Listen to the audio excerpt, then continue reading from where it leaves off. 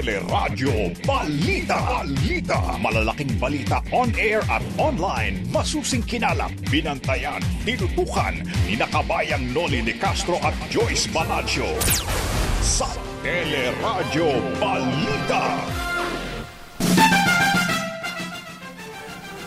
Pangulong Duterte itinuturing na nangungunang banta ngayon sa buhay ng mga Pilipino ang COVID-19. COVID-19, ikatlong sanhi naman ang pagkamatay ng mga Pilipino ayon sa Philippine Statistics Authority.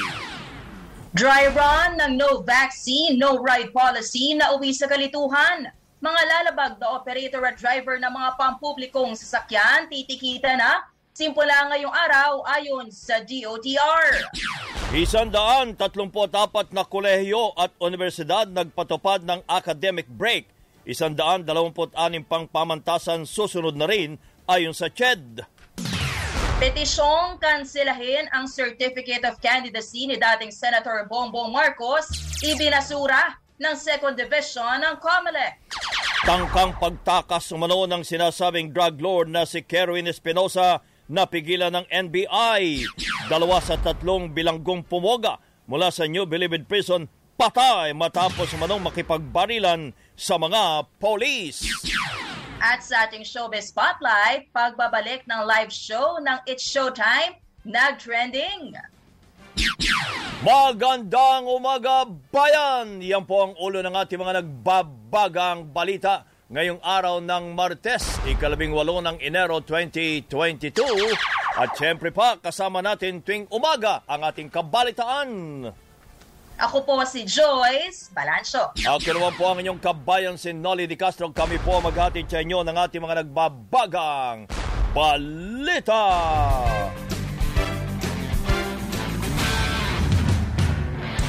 Ipinahayag ni Pangulong Duterte na ang COVID-19 ang nangungunang banta ngayon sa buhay ng mga Pilipino, maliban pa anya sa peligrong dala ng mga rebelding NPA at mga teroristang grupo. Sa public address kagabi, sinabi ng Pangulo na nag-aalala siya sa mabilis na pagkalat ng virus na dahilan ng muling pagtaas ngayon ng bilang ng mga COVID cases. Pero umaasa siyang maabot rin ito ang peak o pinakatuktok ng dami ng kaso. The number one threat to the Filipino today, aside from itong NPA, and the terrorists is really the COVID-19 fight. It is really a debilitating sickness. There's a contagion. Contagion yan. Ito parang hawa-kihawa, mabilis. So that what keeps us worried about in the coming months.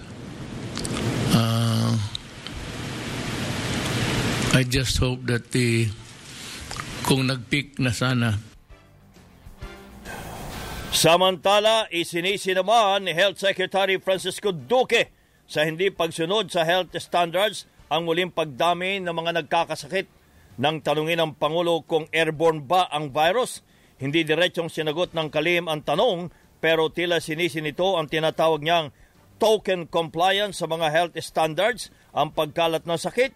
Kabilang na dito yung pagsusukbit ng face mask para masabing sumusunod sa protocols, pero hindi naman tama ang pagsusuot nito. Sinabi rin ni Duque na maaaring nakaapekto rin sa pagtaas ng kaso o ng mga kaso ang naging pagtitipon ng publiko nitong nakarang holiday season. Yung mga tinatamaan, Mr. President, either mali yung kanilang pagsuot ng mask, nakaganon, o nakalabas yung ilong, ganon. Useless yan eh. That is what we call token compliance. But it is the wrong way of doing things. It is the wrong way of complying with our minimum public health standards. Yun ang sinasabi po ni Health Secretary Francisco Duque. Muli namang hinimok ng Pangulo ang publiko na magpabakuna na upang magkaroon ng karagdagang proteksyon laban sa virus.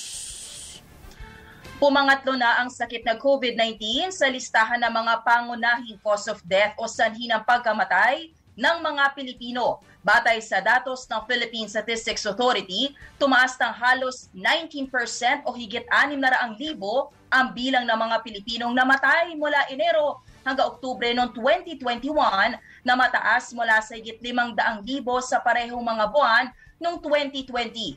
Mula sa nasabing bilang, higit 75,000 o 12.5% umano ang namatay dahil sa COVID-19. Pero lumalabas naman sa datos ng Department of Health na higit 33,000 ang namatay dahil sa COVID-19 sa nasabing mga buwan ng 2021. Ayon pa sa PSA, kasama rin sa kanilang binilang ay death certificates mula sa local health offices na nakalagay na cause of death ng mga pasyente ay COVID-19. Posibleng nasa mahigit 2 milyon na ang nahawa ng COVID-19 sa National Capital Region o NCR. Sa naging payanon ng Teleradyo, sinabi ni fellow Octa Research Group, Dr. Guido David, na simula ng magkaroon ng COVID-19 surge noong Disyembre ay tinatayang nasa 200,000 na ang nagpositibo sa COVID pero posibleng mahigit pa rito ang bilang ng COVID-19 cases. Dahil base niya sa datos ng mga lokal na pamahalaan, 20% dito ang gumagamit ng antigen test habang ang iba naman ay hindi na sumasailalim sa kahit anumang test. Sa halip ay nag-isolate na lamang kapag may nararamdamang simptomas ng COVID. Kaya mungkahin ni David na sa gobyerno na magsagawa ng random testing dahil posibleng kalahati ng populasyon ay positibo na sa COVID-19. Dahil mas mabilis din yung Omicron, mga 1 day lang yung incubation niya, 1 araw lang para mahanap mo yung contacts. And dahil sa sobrang dami, hindi na rin na mahahanap itong mga contacts na ito. So kumbaga, in a way, talagang, hindi ko lang sasabing bulan, pero yung visibility natin is very low tungkol sa pandemic. So kaya kailangan natin gumawa ng mga ganitong guesstimate para lang magkaroon tayo ng idea na ilan na nga ba yung mga nahahawaan? I mean, I love to guesstimate siya, but we have to go with something. Si Dr. Guido David ng Octa Research Group. Halos 7 milyong kabataan na ang nabakunahan laban sa COVID-19.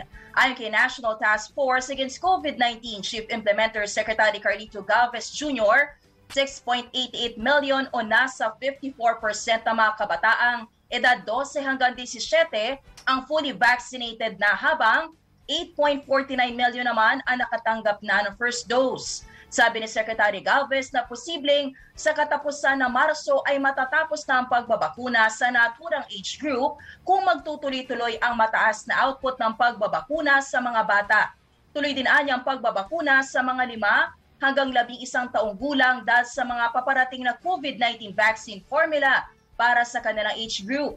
Sa datos naman ng pamahalaan, 55 milyong individual na ang fully vaccinated sa bansa, habang halos 5 milyon na ang nabakunahan ng booster shot. Ayon pa kay Secretary Galvez, ngayong buwan na rin sisimulan ang Phase 1 ng booster shot rollout sa mga piling pharmacy o botika para mas madaling access sa mga bakuna. Rollout will start first at pilot areas in NCR and then expand in other cities, and lastly, to other regions based on the readiness and safety inspection. Magsisimula po tayo sa January 21 sa 7 malalaking ating pong mga pharmacists. Ipaprioritize lang po natin dito ang boosters to ensure safety sa lahat po ng priority groups from A1 to A5 and the rest of the population. Yan po si Vaccine Czar, Secretary Carlito Galvez Jr. Umabot na sa 3,242,374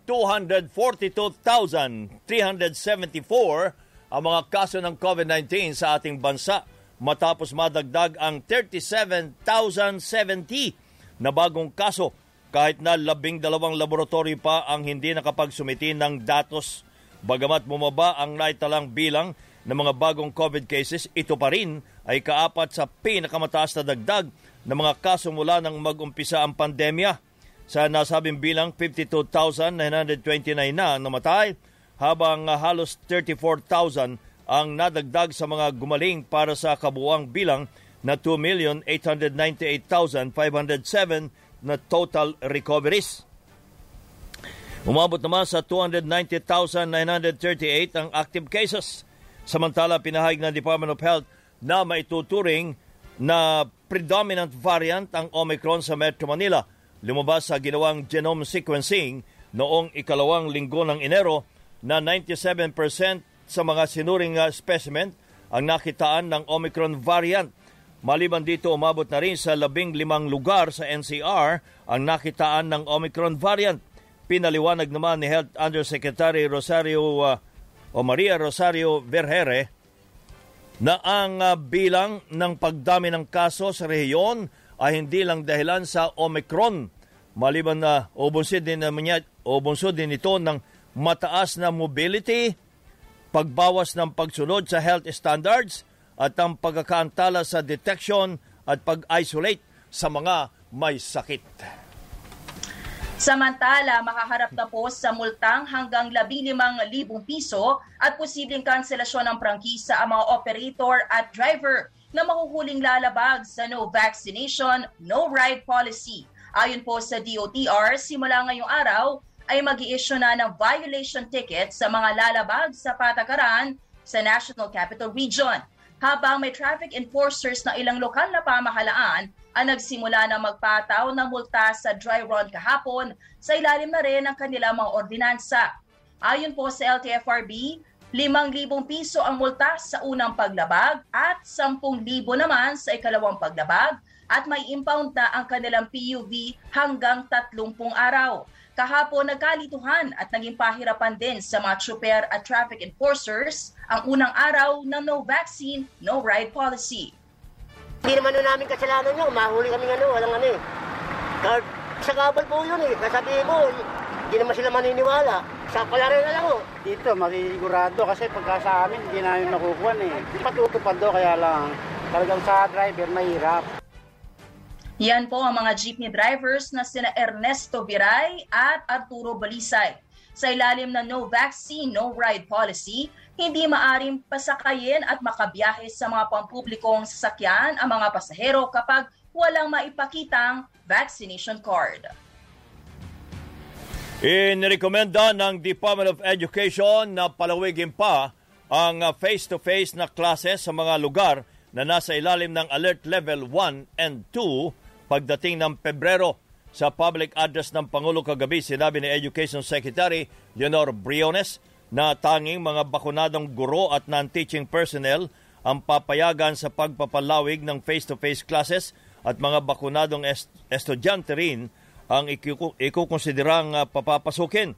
Nilinaw ni Briones na kalakip ng rekomendasyon ay ang pagpayag ng mga magulang at koordinasyon sa LGU na may sakop sa eskwelahan. Sa datos ng DepEd, maliban sa NCR at Calabarzon, 29 na school division offices ang nagsuspindi ng klase dahil sa tumataas na kaso ng COVID-19. Ang aming rekomendasyon, Mr. President, progressive expansion, hindi yung lahat-lahat sabay-sabay. Kung ang isang lugar ay alert level 1 and 2, selective, pwedeng mag-expand ng face-to-face. Yung pag-concur ng LGUs, alam namin ito, conscious kami, at saka parents' consent, requirement pa rin, Mr. President. Hindi kami mag-i-expand ng basta-basta na hindi kami mangangatok sa local governments at saka hindi namin makuha yung written consent ng mga parents. Nanindigan naman ang DepEd na hindi kailangan magdeklara ng nationwide academic break o suspensyon ng klase sa buong bansa dahil sa Omicron variant ng COVID-19. Samantala, aabot na sa 134 na higher education institutions ang nagdeklara ng academic break sa gitna ng tumataas na mga kaso ng COVID-19. Ayon kay Commission on Higher Education Chair Prospero de Vera, madadagdagan pa ito matapos magpahayag ng intensyong magpatupad din ng academic break ang nasa 126 na pamantasan at mga kolehiyo. Nasa desisyon anya ng mga paaralan ang pagpapatupad ng academic break na batay sa sitwasyon ng COVID-19 sa kanilang mga lugar at iba pang pamantayan. Dagdag pa ni De Vera, maraming pamantasan at kolehiyo ang nagdesisyon ng iurong sa Pebrero ang pagbubukas ng ikalawang semester dahil sa dami ng mga kaso ng COVID-19 tulad ng University of the Philippines o UP. Habang ipinagpaliban din ng mga paaralan sa Region 7, 8 at Caraga ang pagbabalik ng face-to-face classes dahil naman sa epekto ng bagyong Odette. Sa ngayon, higit 87% na ng personnel sa mga pamantasan at kolehiyo ang bakunado laban sa COVID-19 habang 63% ang bilang ng mga bakunadong estudyante. Nagbabaga pa rin ang mga balita sa pagbabalik ng Teleradyo Balita.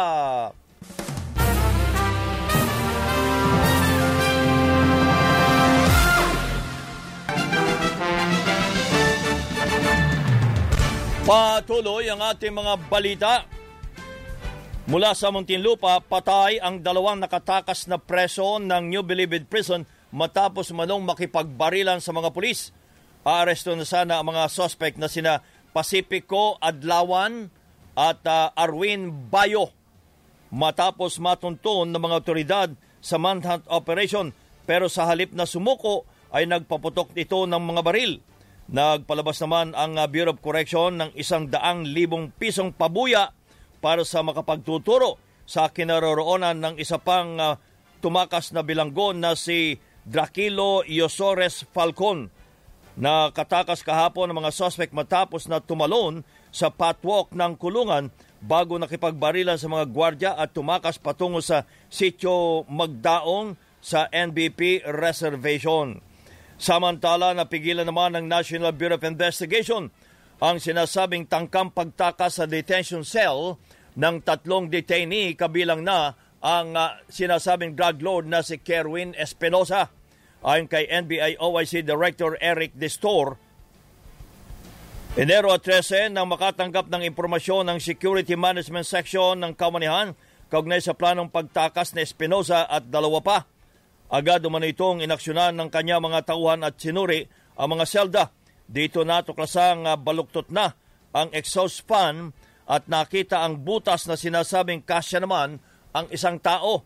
At dahil sa insidente, mas hinigpitan pa ang seguridad sa detention cell at regular na rin ang inspeksyon sa lahat ng jail facilities. Sa ibang mga balita naman, sa Davao Oriental, ipinatigil ng Department of Environment and Natural Resources ang operasyon ng mining company na Arc Nickel Resources Incorporated sa bayan ng Banaybay. Ito'y kasunod ng reklamo ng mga residente matapos maghulay kalawang ang tubig sa bahagi ng ilog at dagat dulot ng umapaw na silt pond ng Binahan. Dahil dito apektado ang kabuhayan ng mga residente, lalo na ng mga mangingisda. Nadiskubre rin umano sa investigasyon ng DENR na may paglabag sa Environmental Compliance Certificate ang naturang kumpanya. Kung makikita mo naman, the most affected one is yung mga reserve box na diyan kumukuha ng bubuhay nila sa dagat. Kung hindi yan maayos-ayos, so ganyan na yan siya. Wala na tayong pagkunan ng malinis na tubig. Do hindi yan iniinom ng tao, pero doon naliligo yung minsan yung iba, tapos doon din naglalaba. Nangako naman ang Minahan na magtatayo ng dagdag na siltation ponds at nagbigay na rin po ng food packs sa mga apektadong residente. Pero ayon sa DNR, hindi pa masabi kung kailan babalik sa normal ang kondisyon ng tubig sa lugar. Iniimbestigahan na ng NBI ang insidente ng pamamaril sa 3 empleyado ng Bureau of Customs. Kasunod dito ng huling insidente ng pananambang sa isang customs examiner sa Maynila noong January 14. Una nang kinilala ang naunang 2 biktima na kasali sa listahan ng mga kawani ng customs na kinasuhan dahil sa sinasabing korupsyon. Ayon kay NBA Special Projects Team Chief Jun Donggalio, hindi kasali sa naturang listahan ang 3 biktima, pero inaalam na nila ang transaksyon ng 3 biktima bago sila tinambangan. Masabi natin na mukhang doon niya papunta sa allegedly because of corruption. Pero wala pa naman tayong matibay na ebidensya na corruption niya ang dahilan, di ba? Ang sigurado natin, may mga ina-ambush. Tiniyak naman ng Bureau of Customs na mahigpit na seguridad at koordinasyon sa pulisya dahilan sa takot ng kanilang mga empleyado kasunod ng mga insidente. Naggalok na rin ang pabuyang customs sa pagkakaresto ng mga suspect. Assure namin lang yung mga tao namin. And then of course, yung buong Bureau of Customs, yung buong pamunuan namin at yung lahat ng tauhan ng Bureau of Customs na tuloy lang nila yung mga ginagawa nilang tama. If this is something related to something that they're doing right, meaning they're being pressured through these acts, no, para hindi gumawa ng tama. Si Customs Assistant Commissioner Vincent Maronilla. Sa ibang mga balita naman, kinukulang na ng tauhan ang maraming ospital dahil sa dami ng kanilang healthcare workers na tinatamaan pa rin po ng COVID-19. Sa Philippine General Hospital o PGH, umabot na sa 1,300 ang healthcare workers na nagkasakit ng COVID. Ayon kay PGH spokesman Dr. Jonas Del Rosario, umabot na rin sa 345 ang naka-admit na COVID patients sa ospital na pinakamataas mula na mag-umpisa ang pandemya. Yun ang isang nagiging limitasyon ng aming ospital, no? Kagaya rin ng mga ibang ospital, nagkakasakit ang mga healthcare workers. At nung na-shorten din yung quarantine period, ay marami rin kaming naibalik na mga healthcare workers para magtrabaho. Pero this is a dynamic thing, no? Habang may bumabalik, meron ding bago na i-infect. Sa East Avenue Medical Center naman, nilimitahan muna ang pagtanggap sa mga pasyente dahil limitado rin ang bilang ng healthcare workers. Sa ospital na Muntinlupa, hindi umano problema ang bed capacity pero hamon ang kakulungan ng medical frontliners. Habang sa Dr. Jose N. Rodriguez Memorial Hospital sa Caloocan, hindi umano problema ang healthcare workers dahil binigyan sila ng augmentation o dagdag na mga tao. Sa ngayon, 510 healthcare workers na ang naka-home quarantine at kalahati pa lang ng bed occupancy o capacity ng ospital ang okupado dahil hindi muna natanggap ng mga mild cases. Sa Laguna naman, higit 100 healthcare workers mula sa 14 na ospital ang tinamaan na rin ng COVID-19. Maaaring hindi pa na pupulo lahat ng kama. Ang problema, wala namang kaming mag-duty ng mga tao. Yung mga doktor, mga specialist pa, kasi mawala lang yung mga OB-GYN, mga anesthesiologists, marami nang hindi magagawang procedure. Habang sa Quezon Province naman, hindi muna tatanggap ng bagong pasyente ang OB-GYN at Pediatrics Department at ang Quezon Medical Center sa Lucena dahil na rin po sa kulang na healthcare workers. May mga balita pa tayo tampok sa Teleradyo Balita.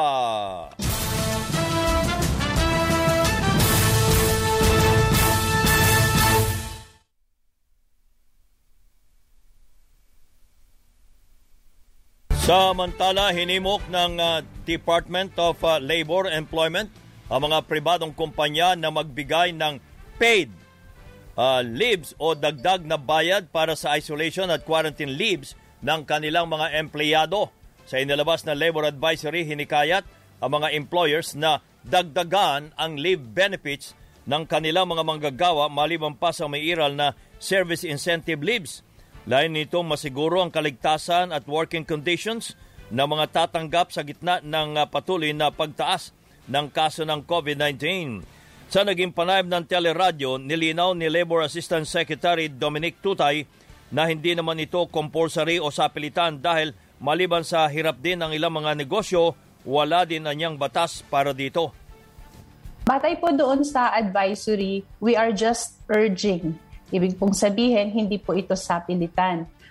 Kung ang atin po ngayong mga employer, kung kakayanin pa po, ay po pwede pa po silang magbigay ng another leave credits sa atin pong mga manggagawa in the event that they got positive and needs to be isolated or quarantined po. Pwede po ito na ipaloob kung meron pong mga collective bargaining agreements. Yung iba naman po, parang goodwill ng atin pong mga employers sa mga ganitong panahon po. Pabor naman ng Employers Confederation of the Philippines sa naturang labor advisory. Ayon kay ECO President Sergio Ortiz Luis Jr., na matagal na nilang hinihimok ang mga kumpanya na bayaran ang isolation at quarantine leaves ng kanilang mga manggagawa, at kahit wala pa niyang advisory ay meron nang nagbigay ng bayad para sa nagbibigay ng bayad para sa isolation at quarantine leaves ng kanilang mga empleyado. Pero ang malaking problema niya ay yung mga maliliit na negosyo na walang pambayad. Kaya mungkahin ng ECOP sa gobyerno na sagutin na lamang nito ang SSS Employment Compensation Commission at ang PhilHealth. Kailangan pumasok ang gobyerno kung talagang yung tatlong agency na sinabi ko, ay maglagay sila ng programa nila para matulungan yung mga maliliit. Sabi ko nga sa'yo, kalahati na nga nung nagsara, yung iba nag-iisip pa magsara ngayon. Tapos bibigyan mo pa ng ganyang problema. Talagang mababawasan pa ang nagtatrabaho pagka ganon. Si ECO President Sergio Ortiz Luis Jr. Samantala, kabilang ang Marikina at Pasig sa mga lokal na pamahalaan na nagpatupad na ng pinaikling isolation at quarantine period sa general population, batay na rin po sa utos ng Department of Health. Sa bagong guidelines, mula sa 10 araw, 7 araw na ang minimum na bilang ng isolation days para sa mga probable, mild at asymptomatic na kaso ng COVID-19 kung fully vaccinated na. Ayon kay Glenn Samson, ang Disease Surveillance Officer ng Marikina City Health Office, pwede maghulog sa Dropbox ng mga dokumento para makakuha ng certification na natapos ang isolation at quarantine. There's no such violent reaction pa naman ng mga community natin, though they're asking why is it risky for their families to go out, are they going to infect other individuals? Regarding that, we're ensuring na sinasabi namin still, if you go out of your household with those shortened period of quarantine, you should still practice social distancing first, wearing masks, sanitizing of your hands. Dagdag pa ni Samson, malapit nang mapuno ang mga isolation facilities ng syudad at apektado na rin ang bilang ng mga taong nagmo-monitor sa mga kaso ng COVID-19. Ayon naman kay Rafi De Los Santos ng Pasig City Epidemiology Surveillance Unit, mas madali na ang implementasyon ng isolation at quarantine guidelines ngayon dahil pareho na sa healthcare workers. Uniform na siya, hindi na nakakagulo sa aming mga LGU, lalo na sa mga contact tracer, kung paano sasabihin sa mga pasyente namin. Kasi medyo confused yun sa mga contact tracer pag bago ng guidelines. At least ngayon, nakapag-adjust na kami sa dito sa LGU na parehas na yung quarantine days ng mga general public at yung mga healthcare worker. Spotlight! Good morning, Miss Geniel Krishnan. Good morning, Geniel. Good morning sa inyo, kabayan at Joy. Sa ating showbiz spotlight, nag-trending ang pagbabalik ng live show ng It's Showtime. 10 araw na nagpahinga ang buong It's Showtime team bilang bahagi ng health protocol matapos ma-expose sa mga host sa mga nagpositibo sa COVID-19. Muling nagbalik ang hit segments tulad ng Showtime Sexy Babe at Tawag na Tanghalan na sinabayan pa na belated birthday celebration ni Bong Navarro. Surpresa rin ng host ang bagong pampaganang dance steps sa live show na Clap Snap.